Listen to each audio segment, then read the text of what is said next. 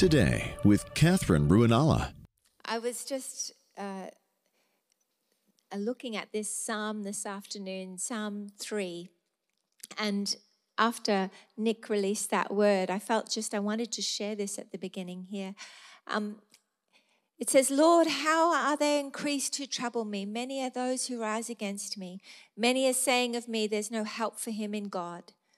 But you, O Lord, are a shield for me, my glory and the lifter of my head. With my voice I cry to the Lord, and he hears and answers me out of his holy hill. I lay down and slept, I wakened again, for the Lord sustains me. I will not be afraid of 10,000s of people who have set themselves around about. Arise, O Lord, save me, O God, for you have struck all my enemies on the cheek. You have broken the teeth of the enemy. Salvation belongs to the Lord. May your blessing be upon your people. Hallelujah. And you know, I really believe that the Holy Spirit continually is looking to be our glory and the lifter of our head, the one who helps us lift up our eyes to see him. The Bible tells us that in his light, we see light. It's like, things make sense. And for a lot of people, many people have been in a lot of pain and trauma and loss and discouragement. I had a day like that this week where I just felt a little bit down.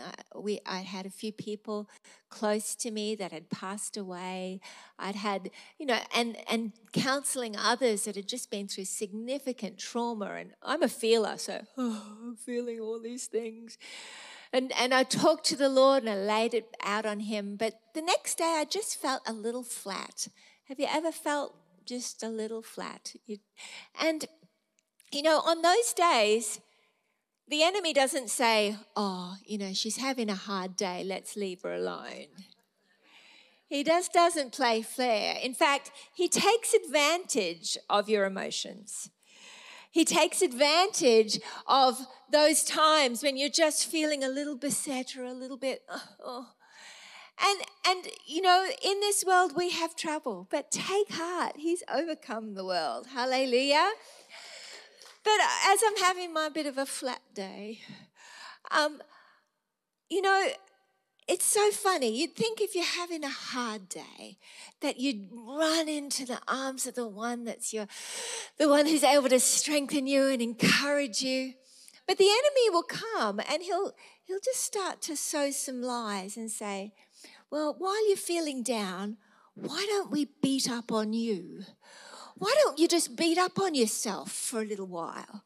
It's like, nobody loves me, everybody hates me, think I'll go and eat worms. Like, seriously, why would you eat worms when you're feeling really bad? But we buy the lie. Like, yeah, I'm feeling bad, so now I'm going to beat up on myself.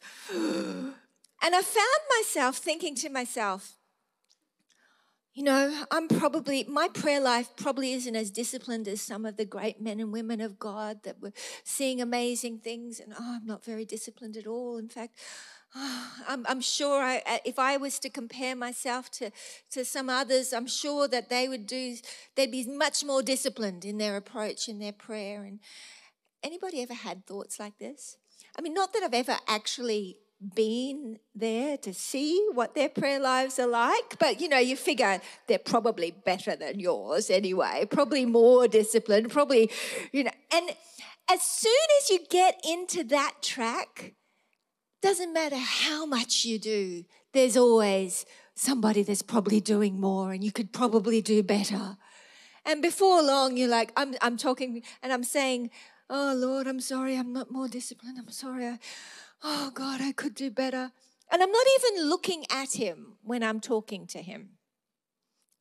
The Lord wants us to have relationship with him that's dynamic and real and living. He has for us a living relationship where we can look to him who is our glory and the lifter of our head. He says in Hebrews 4 that we can boldly approach the throne of grace to find help in time of need. Hallelujah. And we approach his throne.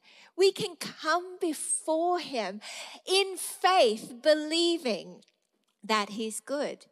But when we're in the nobody loves me, everybody hates me, think I'll go and eat worms phase, we're not lifting up our eyes to look to him. We're looking at, we're like, oh yeah, oh yeah, oh yeah. Beat up on myself a bit more. Oh, you're terrible. I bet you don't compare well. I'm sure there's somebody that does a whole lot better. I'm sure everybody does better than you. Oh. And in that place, I can only stay for so long before I go, oh, Father. And everything shifts right then.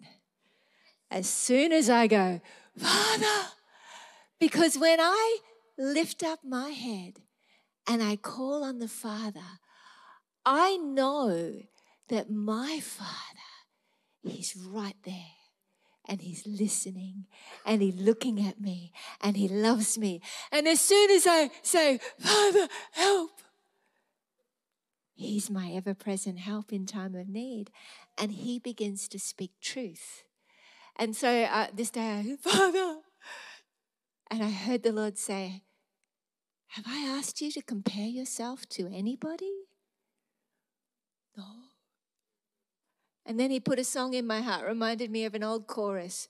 I am your beloved, your creation, and you love me as I am. You have called me chosen for your kingdom, unashamed to call me your own. I am your beloved. I'm singing this song and realizing, yes, that's what you're saying to me. I am your beloved God. I thank you that you, and in his light, suddenly all the comparison, all the condemnation, all the go and eat worms rubbish just seems ridiculous. Because suddenly, nothing else matters. He's my glory and the lifter of my head. Let's have a little look at that scripture in Hebrews chapter 4, if you've got your Bible. Hebrews is just beautiful. And this whole chapter is talking about entering the rest. It's not about a one-day Sabbath rest. It's about the rest that God is inviting us into when we receive Jesus as the Savior. You see, his heart for us is that we would rest from our works, that we would give up with the notion that we could somehow do enough to be acceptable to God, but instead humble ourselves, repent, and recognize I'm not called to impress God with my works. I'm called to humble myself and receive what I can have no part in earning, and to exercise faith in the reality that he is better than I feel like I deserve. And from that place, good works, righteousness, all those things, discipline, prayer, all those good things, they come as a result of entering into that rest by faith, knowing I can't live up to any standard, but God, I come just as I am by faith, believing your blood cleanses me from all unrighteousness.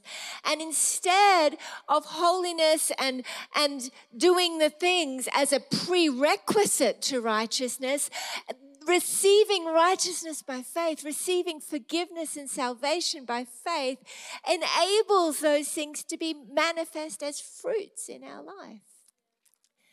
He says, come to me, all you who are weary and heavy laden, and I will give you rest. It's not a momentary cuddle, you'll be right, mate. It's actually a state of being where you can enter by faith this place where you have peace with God. Romans 5:1. Therefore, having been justified by faith, we have peace with God. Peace with God means you are no longer at war with him. There's no animosity. There's no anything between you. There's no need for embarrassment or shame or fear or concern that he's remembering your sin or judging you as a hypocrite. He said, I didn't come into the world to condemn the world, but that the world through me would be saved. He came to give you life and life more abundant. He came to give you hope. He came to give you mercy and forgiveness for sin. He said, your sin and your lawless deeds, I will remember no more. Not I'll put it on pause and we'll talk about it another time. No, I will never again mention or recall your past sins. And that's peace. That's rest. I am your beloved, your creation, and you love me as I am. Oh. You're not looking at me going, yeah, but you're not as good as this one. You're not looking at me going, yeah, all right, but I really, this one is impressing me much more. You could try a lot harder. He looks at you having faith in the reality that you have been forgiven by the blood of Jesus, that you've received Jesus Christ as the only one who can take away your sin, your shame, the only one who can give you new life, a new heart, and eternal life. When you put your faith in him, that is what pleases God. Faith pleases God. So when you come before him feeling like a hypocrite, oh God, think I'll go and beat up on myself. He's there looking for you to have faith in the truth that he doesn't see you that way. He sees you as forgiven. He sees you as holy. He sees you and your faith believing that he has taken away your sin, that he has come and made you clean, made you whole. And as you put your faith in that, as you lift up your eyes to him and say, Father, and believe you can approach him, his pleasure is towards you. His favor is towards you. Here it is in Hebrews 4:16. Hallelujah. I'll read it to you in the New King James. It says here, seeing then that we have a great high priest who has passed through the heavens, Jesus, the Son of God, let us hold fast our confession. For we do not have a high priest who cannot sympathize with our weaknesses, but was in all points tempted as we are, yet without sin. Let us therefore come boldly to the throne of grace, that we may obtain mercy and find grace for help in time of need. That we might find mercy and grace to help in time of need. We can therefore come boldly. So when I lift up my eyes to him, I can say, Our Father. The disciples couldn't figure it out with Jesus. He just didn't pray like they did.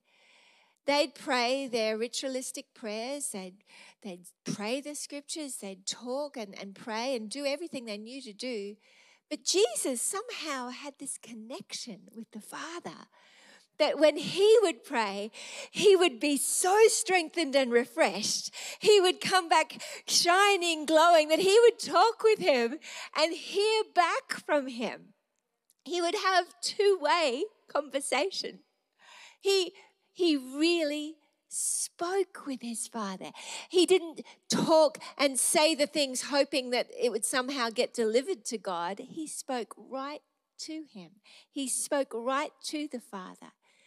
Because, praise the Lord, the Father, Son, and Holy Spirit, they are one. Hallelujah. But then this amazing thing happened. When the disciples said to Jesus, teach us how to pray like that. He said, when you pray, pray our Father, as in my Father and your Father. This same connection you see me having, you're now invited into that. So when you say Father, it's just as if when I say Father, you see me go, Father, I know that you hear me, but for their sake, like he said at Lazarus's tomb, he just spoke he was right there. As soon as he opened his mouth, Father, I know that you hear me, but for their sake I say this. He's talking right to him, directly to him. That connection the disciples saw Jesus have with the Father is what Jesus said to them now, you can have that too. Every time you open your mouth and say, Father, You can boldly approach the throne of grace that you may obtain mercy and find grace to help in time of need. That you don't have to go through a whole lot of steps. You don't have to have done really well, and you don't have to achieve or work to get it. But simply humble yourself and connect. But when we're beating up on ourselves, when we're having one of those days where we're just listening to the lies, and sometimes the lies can sound religiously good. Yeah, that's probably true. I probably don't. I'm probably not as disciplined as other people. But that's not the voice of the Holy Spirit. He tells us that I want you to cease from your works. That doesn't mean he wants you to live recklessly and and not doing all the glorious things that he's called you to do. But he wants you to let go of the idea that these things are a prerequisite to you being in fellowship with him. And to enter by faith into this place of rest where you rest from your works, just as the Father rested from his works on the Sabbath, on the seventh day after creating the earth, he rested. And it was a little taste of what we would be invited into, this Sabbath rest, this glorious invitation to continually live in a place of being free from that treadmill, that what do they call it? Those mouse things that they go round and round. A mousewheel, a treadwheel, where you go round and round and round trying to get somewhere and get nowhere. He wants you to cease from that and humble yourself and say, thank you, God, I've not been called to comparison. Thank you, God, I've not been called to condemnation. Thank you, Lord, I've not been called to fear, but I lift up my eyes to you. I lift up my eyes to the hills. Where does my help come from? My help comes from the Lord, the maker of heaven and earth. Hallelujah. I don't have to look to other things. I can lift up my eyes and say, Father. And he's right there. And he wants to speak to you. He wants to remind you of the truth. His Spirit will remind you of the truth. And you'll begin to remember, thank you, Lord. Oh, thank you that there's no condemnation for those who are in Christ Jesus. Thank you, God, that it's not by works that I was saved, but by grace I'm saved through faith, not of works, lest anyone should boast. Thank you, Father, that Jesus took away my sin, my shame, and the very stain of everything I've ever done. Thank you, Lord, that I am the righteousness of God in Christ. Thank you, Lord, that I'm the redeemed of the Lord. Thank you, Lord, that I have peace. Thank you, Lord, that I have freedom and forgiveness. Thank you for mercy and grace. Thank you, Lord Jesus, that you'll never remember my sins anymore. Thank you, Father, I can boldly come before the throne of grace because you are good. You are faithful. You forgive me. Thank you, Lord, that your Spirit lives on the inside of me. I reckon myself dead today, indeed, to sin, and alive to God in Christ. Because when Jesus came, the Father, the Son, the Holy Spirit, God came. He came as a man to the earth, knowing that you and I could never get ourselves to the place where we would be fit for heaven. God is holy, and no one can make themselves holy enough to be joined to him. But the Father's heart was that you would be one family with him. And so he came, he walked on the earth as a man, was tempted with all the things that we're tempted with, but he never sinned. And then he was punished, crucified. He died, he went into hell, and he rose again so that you and I would be made free from the penalty, the punishment of sin. He took it on himself. And not only that, he made a way for us to become new creations. That if we acknowledge that Jesus Christ is the Lord and Savior, that he is the Son of God, and we come to him and humble ourselves and say, Lord, I need forgiveness. The Bible says everyone sinned and fallen short of the glory of God. But if we'll humble ourselves and say, sorry, Father, have mercy on me, forgive me for all of my sins. I believe Jesus Christ took them on himself, paid the price for me. And right now, I receive the free gift of mercy. I receive the gift of forgiveness, the gift of grace. I receive Jesus Christ as my Lord and Savior. And the Bible says that he will come and make you new on the inside, that you and he would be joined, that he would come and live on the inside of you, and that you would have in your heart a new heart, not a heart of stone, but a new heart. That he would make you brand new, take away everything about you that was crooked and give you hope and a future, give you eternal life, so that when you step from this life into the next, you step into eternal life with him, free from shame. And he tells us that we can have boldness on the day of judgment, because as he is, so are we in this world. Having received Jesus as Savior, we receive Jesus. We receive him, his nature, his qualification. It's called the good news because it's so good, there's no other word to describe it. It's not the conditional news, it's the good news. This is beyond my capacity to humanly comprehend, yet the Holy Spirit comes to give us faith to believe what our minds can't comprehend, that Jesus Christ came. He loved me so much that he died for me. He rose again, and that right now I can get free. I can be free from sin, free from fear. I can come into a place of knowing he is my God, that as I open my mouth to say, Father, he will hear me, he will receive me, and that I will be saved in the name of the Lord Jesus. Hallelujah. This is the good news of the gospel. And it's what gives us confidence that he will do the things that he did when he walked the earth. The Bible says, the same works that I did and greater works will they do. Now, sometimes we get the idea, well, if I could somehow do enough, maybe I could be used by God to see some of the miracles that Jesus did. But that in itself is a trap and a lie. If we could do that, then we could take some of the glory for it.